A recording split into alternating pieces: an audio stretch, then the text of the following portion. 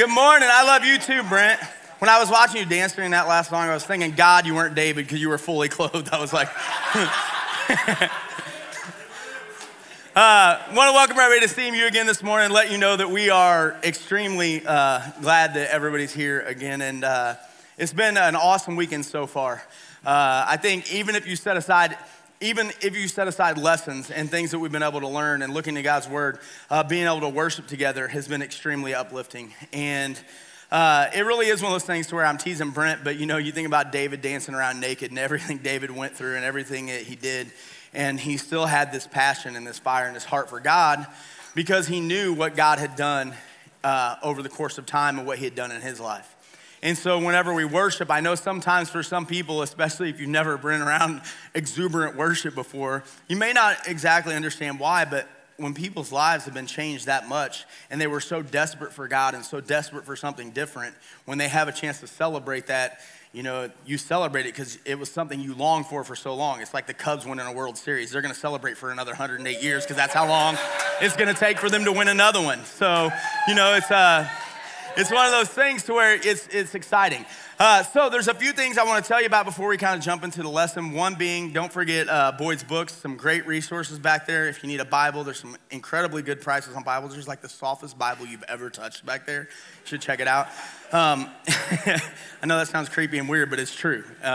It's the softest Bible I've ever touched. So, you can check that out. Also, registration for our adults, it's $5 for the registration. For our campus people, if you haven't registered yet, make sure you register because that registration is part of the way that we help cover part of the cost for family vacation and try to keep that price low.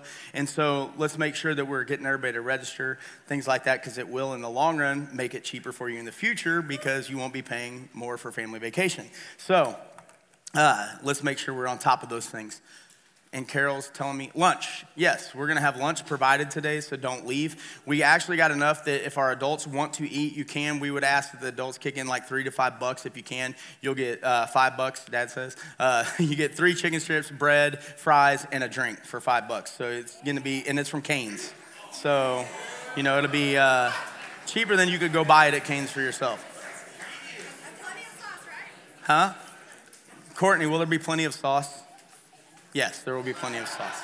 All right, so am I good with announcements now, except for the big one? All right, so before we get into the lesson, we're going to make an announcement for you guys today. So, as you know, every year we do family vacation over Martin Luther King weekend in January, right?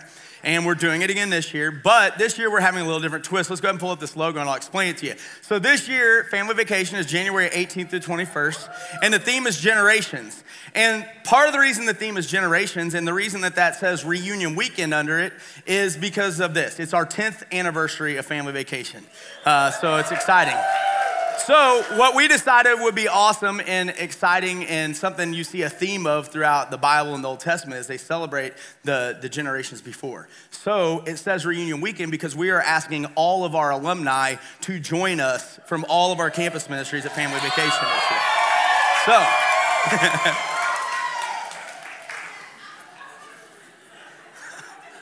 So I'm extremely excited about it. And also, we all know, not to somber things up, but we also all know that there are a lot of brothers and sisters who haven't held on and who haven't made it. And they've forgotten what it was about. And they forgot how good it was to taste of the Lord and see how different life is. And they've walked away. And this is going to be an opportunity for us to reach back and say, hey, come to this weekend. Come celebrate with us. Come be with us. And it's a chance for us to be the kind of older brother that the older brother in the prodigal son story should have been. It's an opportunity for us to invite them home and to celebrate them being there. So if you're one of our campus alumni and you still have connections with people, this is a great opportunity for you to reach back to those people and say, hey, remember family vacation, remember doing this, remember going to this place, that retreat, come with us and celebrate this weekend with us, and let's see what God's able to do through that. It could be extremely powerful. One of the things I remember more than anything when I was a kid is when we as a church did a thing called the Far Country. We met in the Unitarian Church building in Alton, and we reached back to people who had walked away from God, and I remember even just seeing those faces, and it was exciting. And so it's a great opportunity for us to have that reunion. It's a great opportunity for us to be together. For our younger college students to be able to look at some older men and women of God who have hung on, that's encouraging. To see our alumni's families and that they're different than what they ever thought they could have had, that they're good parents, they're good moms, they're great dads, good husbands, great wives. Like, to look at that, for our alumni to be able to look up to, our students, current students, to look up to our alumni like that is incredibly powerful. So let's try to make it plans, get plans to go, because it's going to be an awesome weekend. They're going to have to get us a bigger room, I think. So maybe that wall won't be there. Yeah, we broke the wall, so it isn't going to be there anyway. So, all right. We're going to play a song for you if we can get the lights, and I want you to pay attention to the lyrics because it's going to kind of tell the story of what we're going to talk about today in a sense. So we're going to play this song, and then we are going to get into the lesson.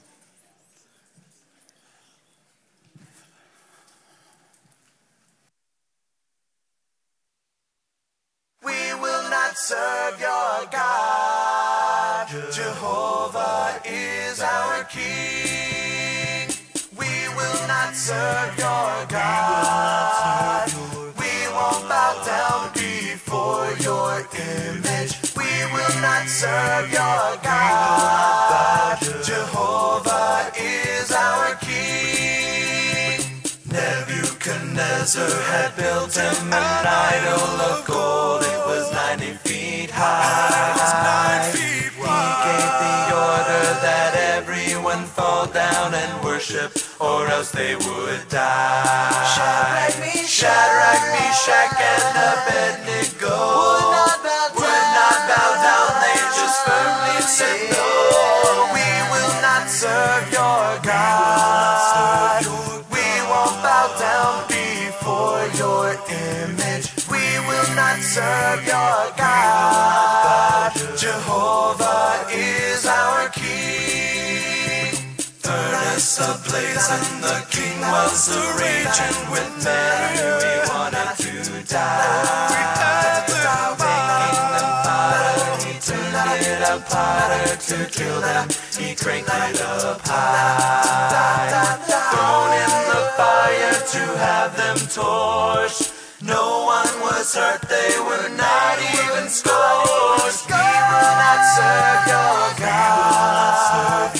We won't bow down before your image. We will not serve your God. Jehovah is our King. So many idols and evil directions are given to us in our day. Our pathway forever, defining our way. Satan is crafty and selling sin. We won't be taken, no, we won't give in. We will not serve your God. We won't bow down before your image. We will not serve your God. Jehovah is our King.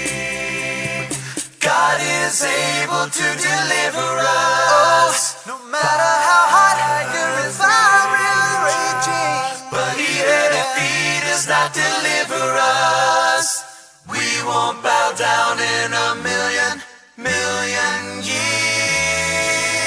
We will not serve your God.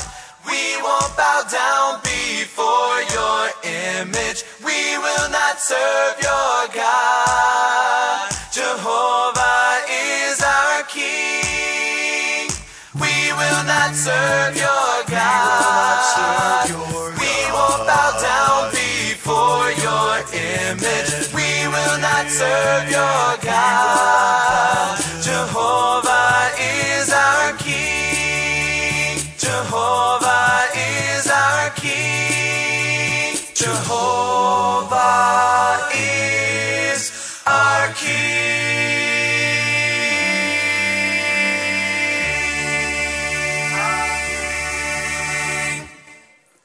All right. So, kind of tells the story in a nice, distinct way. Today we're going to be talking about Together in Babylon, and this idea that You know, while we are surrounded by a lot of things out in the world that Satan means to destroy us with, we have some tools and some resources that have been given to us in order to help us make it through those times.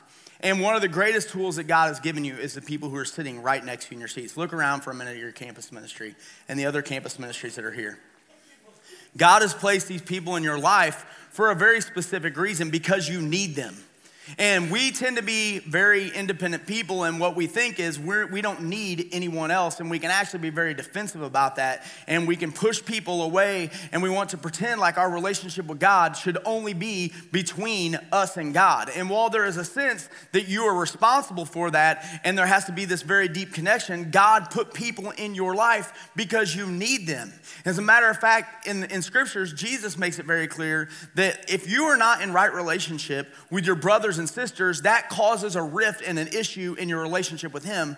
That's why he says things like, look, if you're not unified or you have a problem with a brother or sister, stop offering sacrifices, stop praying to me, go deal with that issue first, come back and make it right with me, because God understands the importance and the desperate need that each and every one of us have for a connection to someone else. And that couldn't be any more true than it is whenever it comes to us living in a Babylonian type culture. You know, we talked in my class, for those of you who are in it, we talked a lot about the fact that when you're in a university, generally speaking, that university is going to tend to slight and tend to lean against God, against Christianity, against the things that we believe, the doctrines that we hold, the things that the Bible, the Word of God would say to us. And so you're already in a hostile environment just from being at a university most times. That's not always the case, but generally speaking. On top of that, you're living in a Babylonian culture in the sense that if you live in the dorms, you live in the apartments, you go to classes with these people, you hang out with them on the weekends. It is a very godless culture that we live in. It's a very godless culture we are trying to affect for Christ. And so you go there and there are lots of pressures. You know, you're in the dorms. There's lots of sexual temptation and pressures that are there. And everything is a free-for-all. It doesn't matter who you're with, when you're with them. And, you know, in our culture, it just doesn't matter. Go have fun, do what you want, make sure you're pleased and you're satisfied with whoever you please. And so you look at that and it's very easy to buy into that type of lifestyle. And that's the same way that it would have been in Babylon. It was not in any way a Christian nation. You know, when you go to school, there's alcohol, there's drugs, people are smoking weed, people are popping pills, you know, all of these different things. And you think about what's going on in the culture around you, it is a difficult place to be a Christian. And if you're by yourself, it is nearly impossible to do that. You know, it is one of those things to where you are going to struggle. And sadly, so many people, even in our ministries, what they do is they go into this Babylonian type culture and they're not alone. I mean, look at this room. You are not alone. I don't know that there's anybody here who has one person in their campus ministry, right? But why do we function so many times like we are the only person in our campus ministry? Why be a part of a campus ministry if you are functioning independently? You are not helping yourself nor anyone else. You're not helping the lost, and you're not advancing the kingdom when you pretend that you're going to do this all on your own. You need your brothers and sisters. And I say this from experience because that picture that's up there probably looks pretty familiar to a lot of our people and to some of you. Because at Lindenwood, we went through some things that were pretty rough at one time, to where we had 13 articles written about us in the course of 3 or 4 weeks, where we had our students have trash thrown at them on campus because of what they stood for and what they believed, and we were smeared and we were lied about and we were pressured and persecuted on campus. And they were wanting us to sign a document that said that we wouldn't proselytize, witness, or evangelize to a student while they're going about their business, or we were going to lose our student organization status, which we did. Because we refused to sign that document because we were not going to bow down to the pressure of the world that said they were going to keep us from doing something that we had committed to do when we gave our lives to Christ. And so we took this shirt and we put it back in the day, an ACB on those people's shirts, and we wore them proudly around campus because we had made a decision that we were going to be in this thing together. And I remember, the first day the articles came out, it's funny because I don't know if it's like this at your campus, but really nobody reads the campus newspaper, right? You know, they would put stacks of the Lindenwood Legacy out on these racks. And there would be stacks of them for weeks, right? Until the next edition came out. And then what do? They come grab them and they throw away all those things that nobody read in the first place. But the day that the articles came out, the front page articles came out about our campus ministry, trashing us on campus and lying about us repeatedly, for some reason, all of a sudden they had newsies out, handing out the papers like, la, la, la, you know, here, take this, read about it. I'm not kidding. You think I'm exaggerating. Well, the day the article came out, Ben and I and a bunch of us were sitting in the office, and our students start showing up in the office, and I'm like, this is kind of cool. I mean, it's early in the morning, but they're supposed to be in class, and I start noticing they have on their Across Between shirts, and I'm like, what in the world? So we start talking, and what I find out is that when they saw what was in the papers, several of them went back to their dorms, took off what they were wearing for the day, and put on their shirts that we're gonna say, we're not going to back down. And they did it together. And we refused to bow to anything. And they banded together. And we wouldn't have made it through that time if it wasn't together. Because it was rough. And during that course of time, you would think everybody would bail. Nobody left. We stayed together and we fought. And we're still around. We're not an official organization. We're the largest, most active not student organization at Lindenwood University. You know, and lives are being changed because of it. Because God loves us, he protects us, and one of the ways he loves and protects us is by giving us one another. That's how we feel loved, that's how we feel protected. So, what we're gonna talk about today is how are some of the ways that being together, I want you to comprehend and understand how being together allows you to be able to be more effective on campus, to be able to hold on during those difficult times, to be the kind of man or woman of God that you committed to being when you went down into that water and you were raised up to a new life, calling us back to that, but also remembering when you did that, you were added to, you weren't only added to Christ, you were added to the family of Christ. You were added to the body. You are added to something where you are together. And that's one of the greatest gifts we could ever experience. So we're gonna talk about that, how being together helps us to make it through Babylon. In Daniel chapter 1, verses 11 through 13, it says this: Daniel then said to the guard, whom the chief official had appointed over Daniel, Hananiah, Mishael, and Azariah, please test your servants, all right? So Daniel doesn't just say, test me, right? He doesn't say, I'm doing this alone. Daniel says, test your servants. And he was talking about, you know, Daniel, Shadrach, Meshach, and Abednego. And he says, give us nothing but vegetables to eat and water to drink. Then compare our appearance with that of the young men who eat the royal food, and treat your servants in accordance with what you see. And here's Daniel, and they're saying, you're gonna eat this, and you're gonna do that, and you're gonna learn this. And Daniel's looking at this, and he's looking at Shadrach, Meshach, and Abednego, and he's going, I'm not doing that. Are you guys doing that? And they're like, I'm not no part of this either. So Daniel goes to this guy and says, look, we aren't going to participate in this. Test us. See, one of the things that being together does is being together inspires confidence. There's something about having people at your side and knowing, you know what, we can do this, we can make it. And I think about, you know, you've seen this before with guys, right? Guys are nervous about talking to a girl, so they're like, hey, let's all go over there as a group. And you see like this group of guys like, you know, hey girl, you know, and they're all with their buddies, right? And girls, you can laugh all you want, but you have to have confidence and have a group go to the bathroom with you so you can hit the toilet seat right. So there's something about being together that inspires confidence, you know, and you think about it, you know, people ask all the time, why do girls have to go to the bathroom together? Well, a lot of times when you think you're in a group, you're in a crowd, right? And you're like, hey, I have to go to the bathroom. Hey, come with me. Because we have insecurities and we have fears. And there's something about having someone by our side, even going to the potty, that inspires a confidence in us that we feel more comfortable.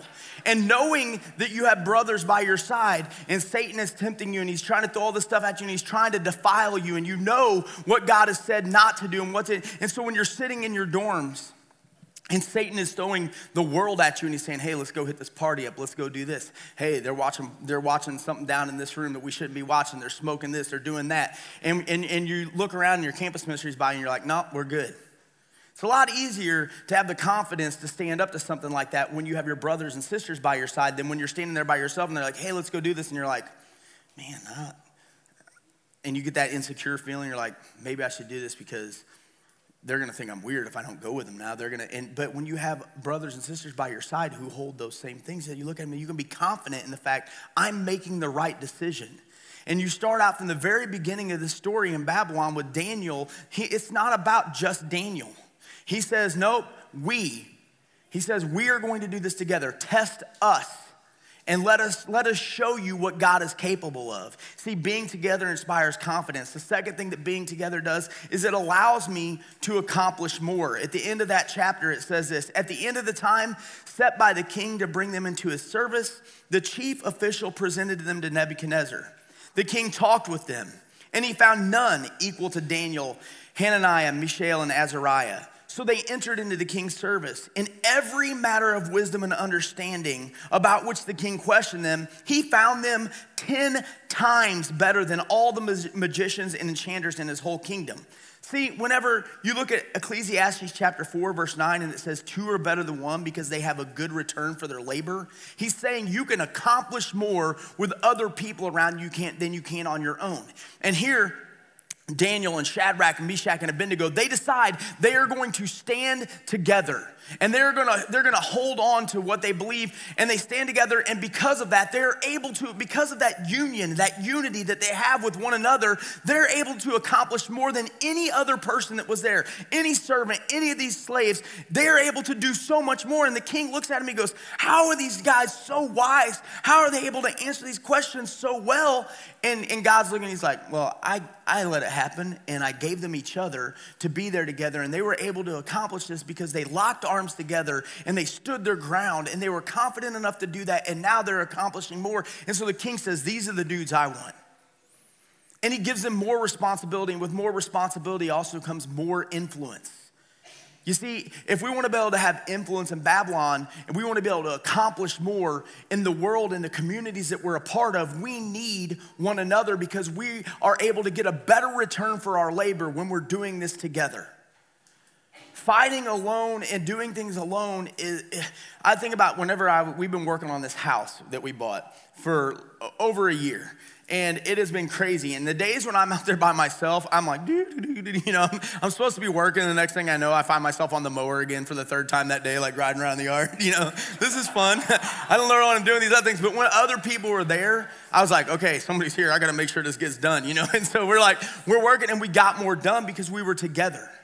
And as a campus ministry in Babylon, if you want to accomplish more on your campus, it is a necessity that you are together, that you have people by your side, because it will inspire confidence and it will allow you to accomplish more than what you would be able to do on your own. The third thing is that being together lightens the burden. It makes things easier. In Daniel chapter 2, verses 17 through 19, Daniel is about to go before the king, and there's a heavy burden on his shoulders, because if he goes to this king and he doesn't tell the king what he needs to know, guess what's gonna happen? He's done. He'll be killed. And that is a heavy burden to bear. And so Daniel, what does he do? Does he go and handle it by himself, this burden? No, he goes to his brothers, and it says in verse 18, at the end of the time set by the king to bring them into his service, verse 17, then Daniel returned to his house and explained the matter to his friends, Hananiah, Mishael, and Azariah. He urged them to plead for mercy from the God of heaven concerning this mystery, so that he and his friends might not be executed with the rest of the wise men of Babylon. During the night, the mystery was revealed to Daniel in a vision, and then Daniel praised the God of heaven.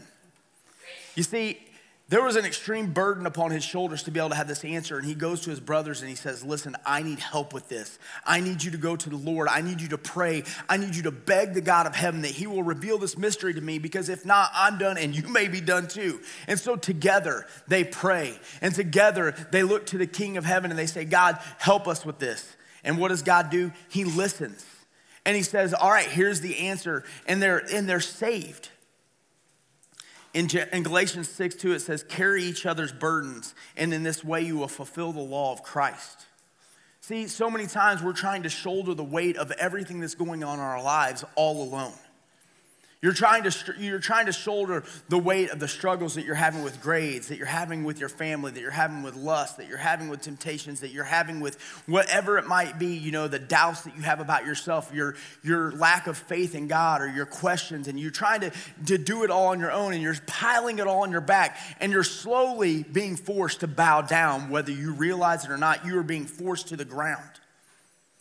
And the way that we're able to have that burden lifted is by going together to deal with these things. Looking at the example of Daniel, Shadrach, Meshach, and Abednego, where something comes up, and the first thing they do is they go to their brothers and sisters and they say, hey, I need your help and we need God's help if this is going to be accomplished.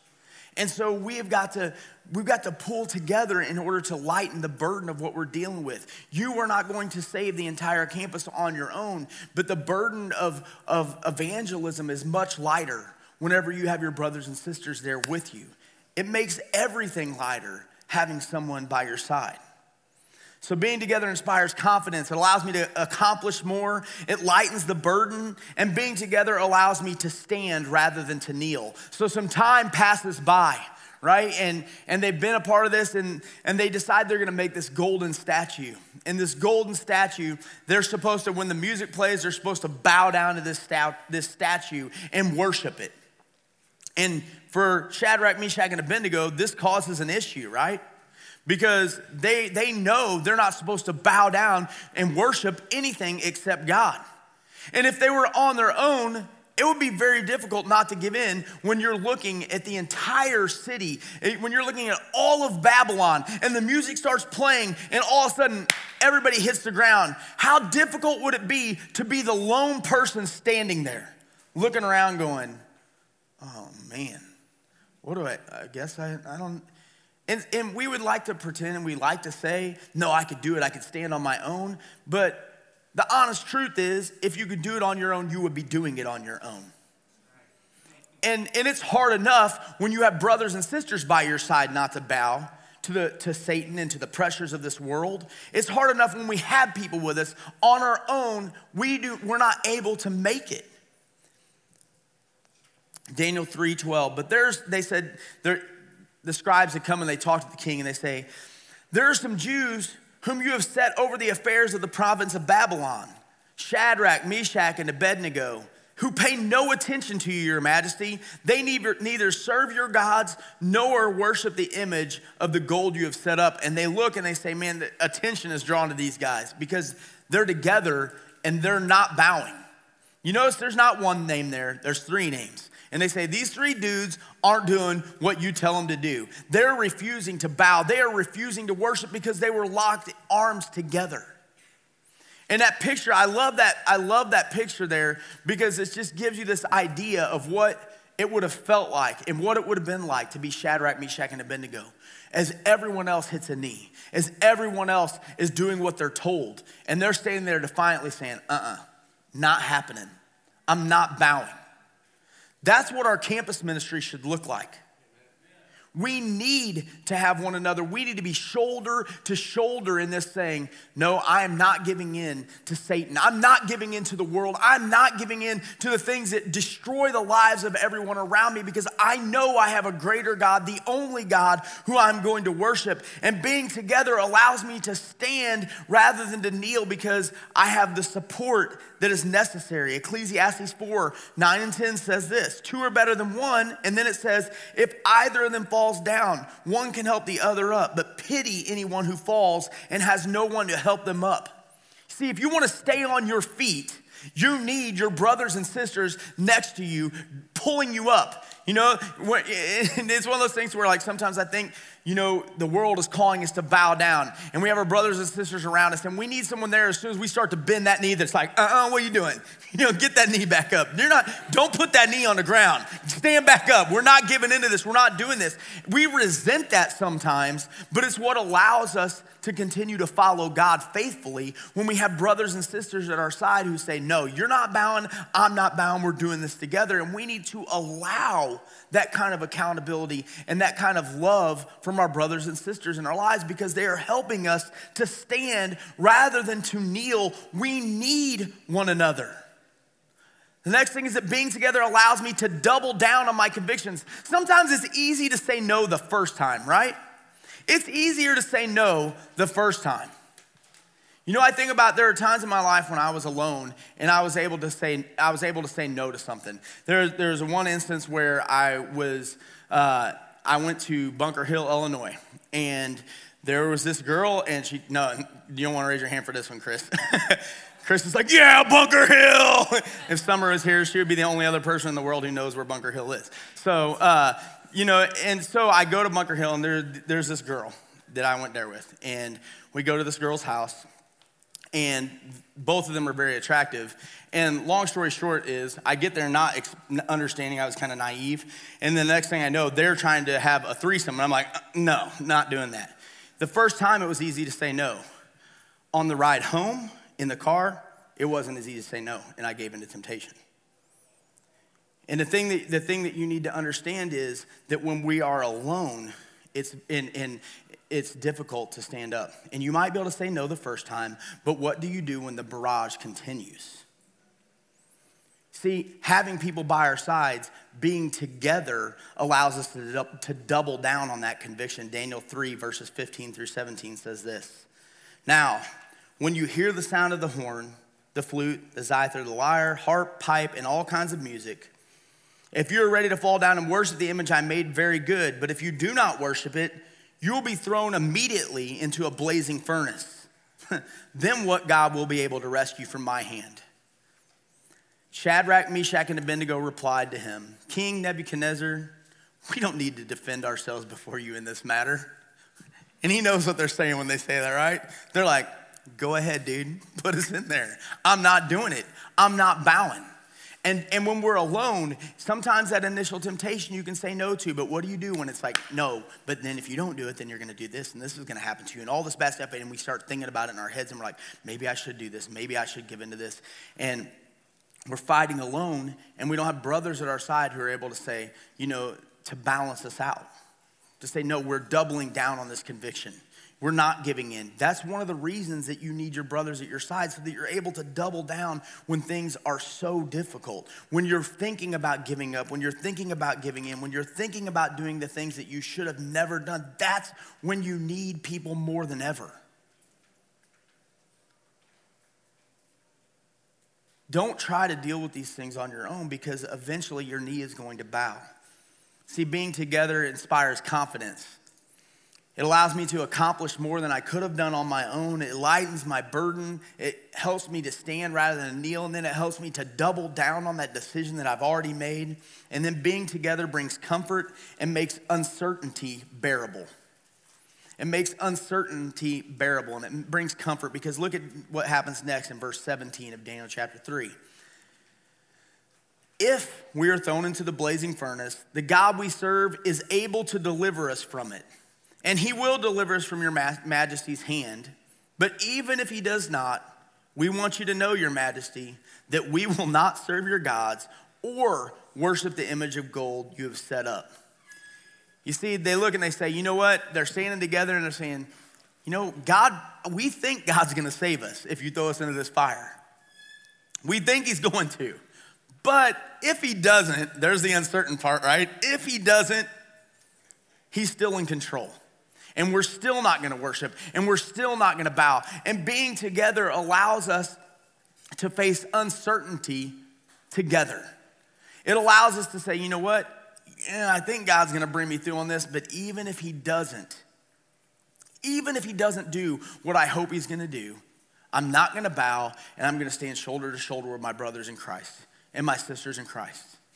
See, when you're dealing with stuff in your life, we pray about things, right? And we want God to step in and we want God to intervene, but we also know that we don't know God's will and we don't see with the same perspective he does. So some things we look at that we're like, God, you should do this. I hope you do this. And we beg him to do. There are times that God says, no, I'm not going to do that. And that uncertainty of whether or not he is going to answer with the answer we want causes doubts and it creates fears within us.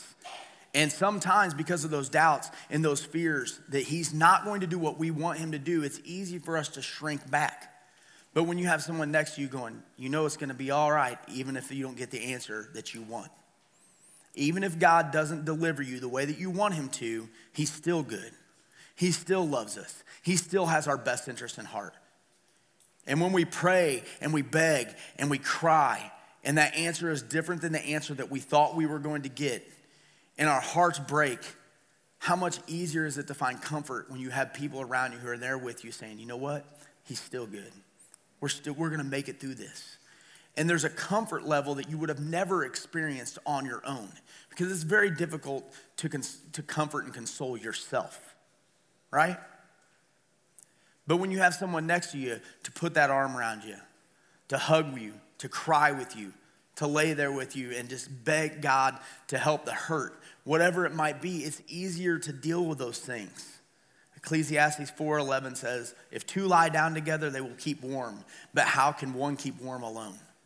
You know, sleeping without a blanket in the cold is the worst, right?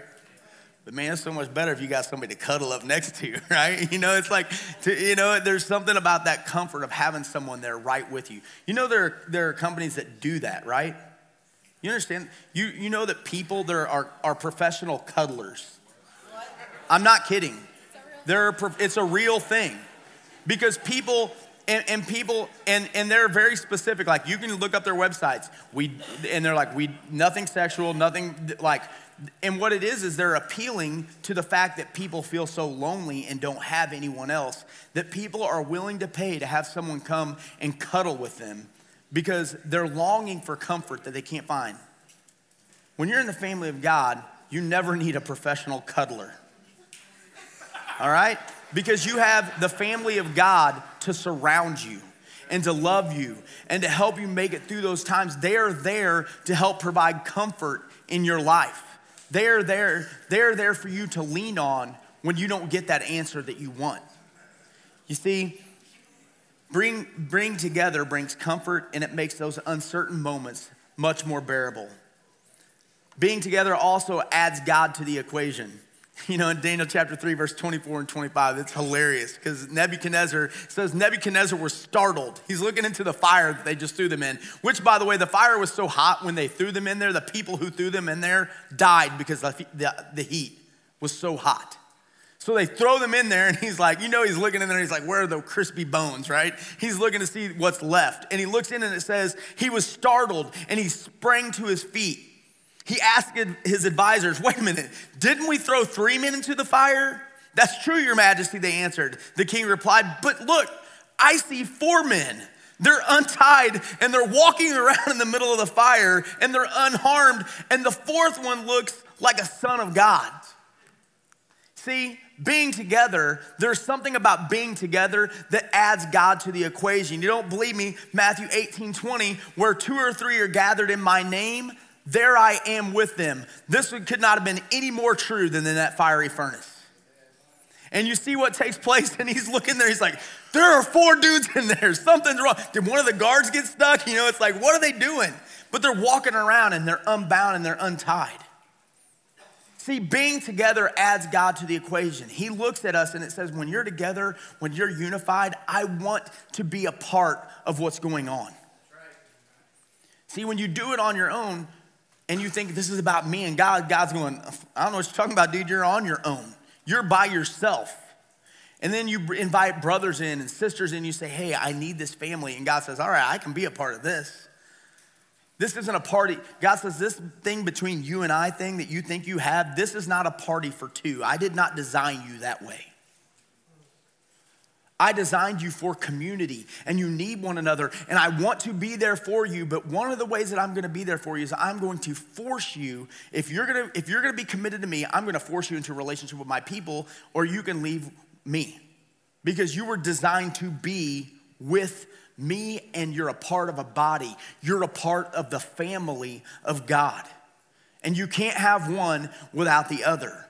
See, being together adds God to the equation. And then finally, being together brings victory.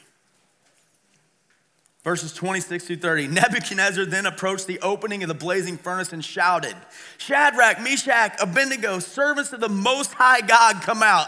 You want to talk about changing your tune? Just a minute ago, the golden statue was the Most High God, right? Just a moment ago, he was throwing them into a furnace, and now he's like, hey, dudes, come on out. You're awesome. You're the servants of the Most High God. Come here. So Shadrach, Meshach, and Abednego came out of the fire, and the satraps, prefects, governors, and royal advisors crowded around them. This is weird. They saw that the fire had not harmed their bodies, nor was a hair of their heads singed. Their robes were not scorched, and there was no smell of fire on them. I can see him being like, these dudes don't even smell. What happened? This is weird. And here they are, and they're looking at them, and they can't explain what just took place. They have no answers for it. Then Nebuchadnezzar says, and this is where the victory comes in, right? Praise be to the God of Shadrach, Meshach, and Abednego, who has sent his angel and rescued his servants. They trusted in him. They defied the king's commands and were willing to give up their lives rather than serve or worship any god except their own God. Therefore, I decree that the people of any nation or language who say anything against the God of Shadrach, Meshach, and Abednego be cut into pieces and their houses be turned into piles of rubble. For no other God can save in this way. Then the king promoted Shadrach, Meshach, and Abednego in the province of Babylon. You want to talk about a victory? Everything changed. Everything changed. And you notice it doesn't say that I, that him, it says they. They were together in this. And being together, locking arms together, involving God in that situation brings about great victory in our lives. God protects us from the things that were meant to destroy us. And then he does the same kind of thing that he does with Joseph. What was meant for harm is something that Joseph says, it was meant for harm, but look at the blessing that came from it after I was faithful to God. And here's Shadrach, Meshach, and Abednego, who should have been dead, they tried to kill for ignoring this God. Now he says, listen, everybody needs to know their God is the man. You don't say anything negative about their God. You don't trash talk him. You don't trash talk them. If you do, you're gonna be dealing with the king. And then he promotes them. See, whenever we lock arms together and we lock arms to God, when we're together, God is able to bring about victory. Ecclesiastes 9 verse 12. Though one may be overpowered, two can defend themselves. A cord of 3 strands is not quickly broken. You want to have victory on your campus? You want to be unbroken? You have to be together. You have to learn how to be in relationship, intimate relationship with one another.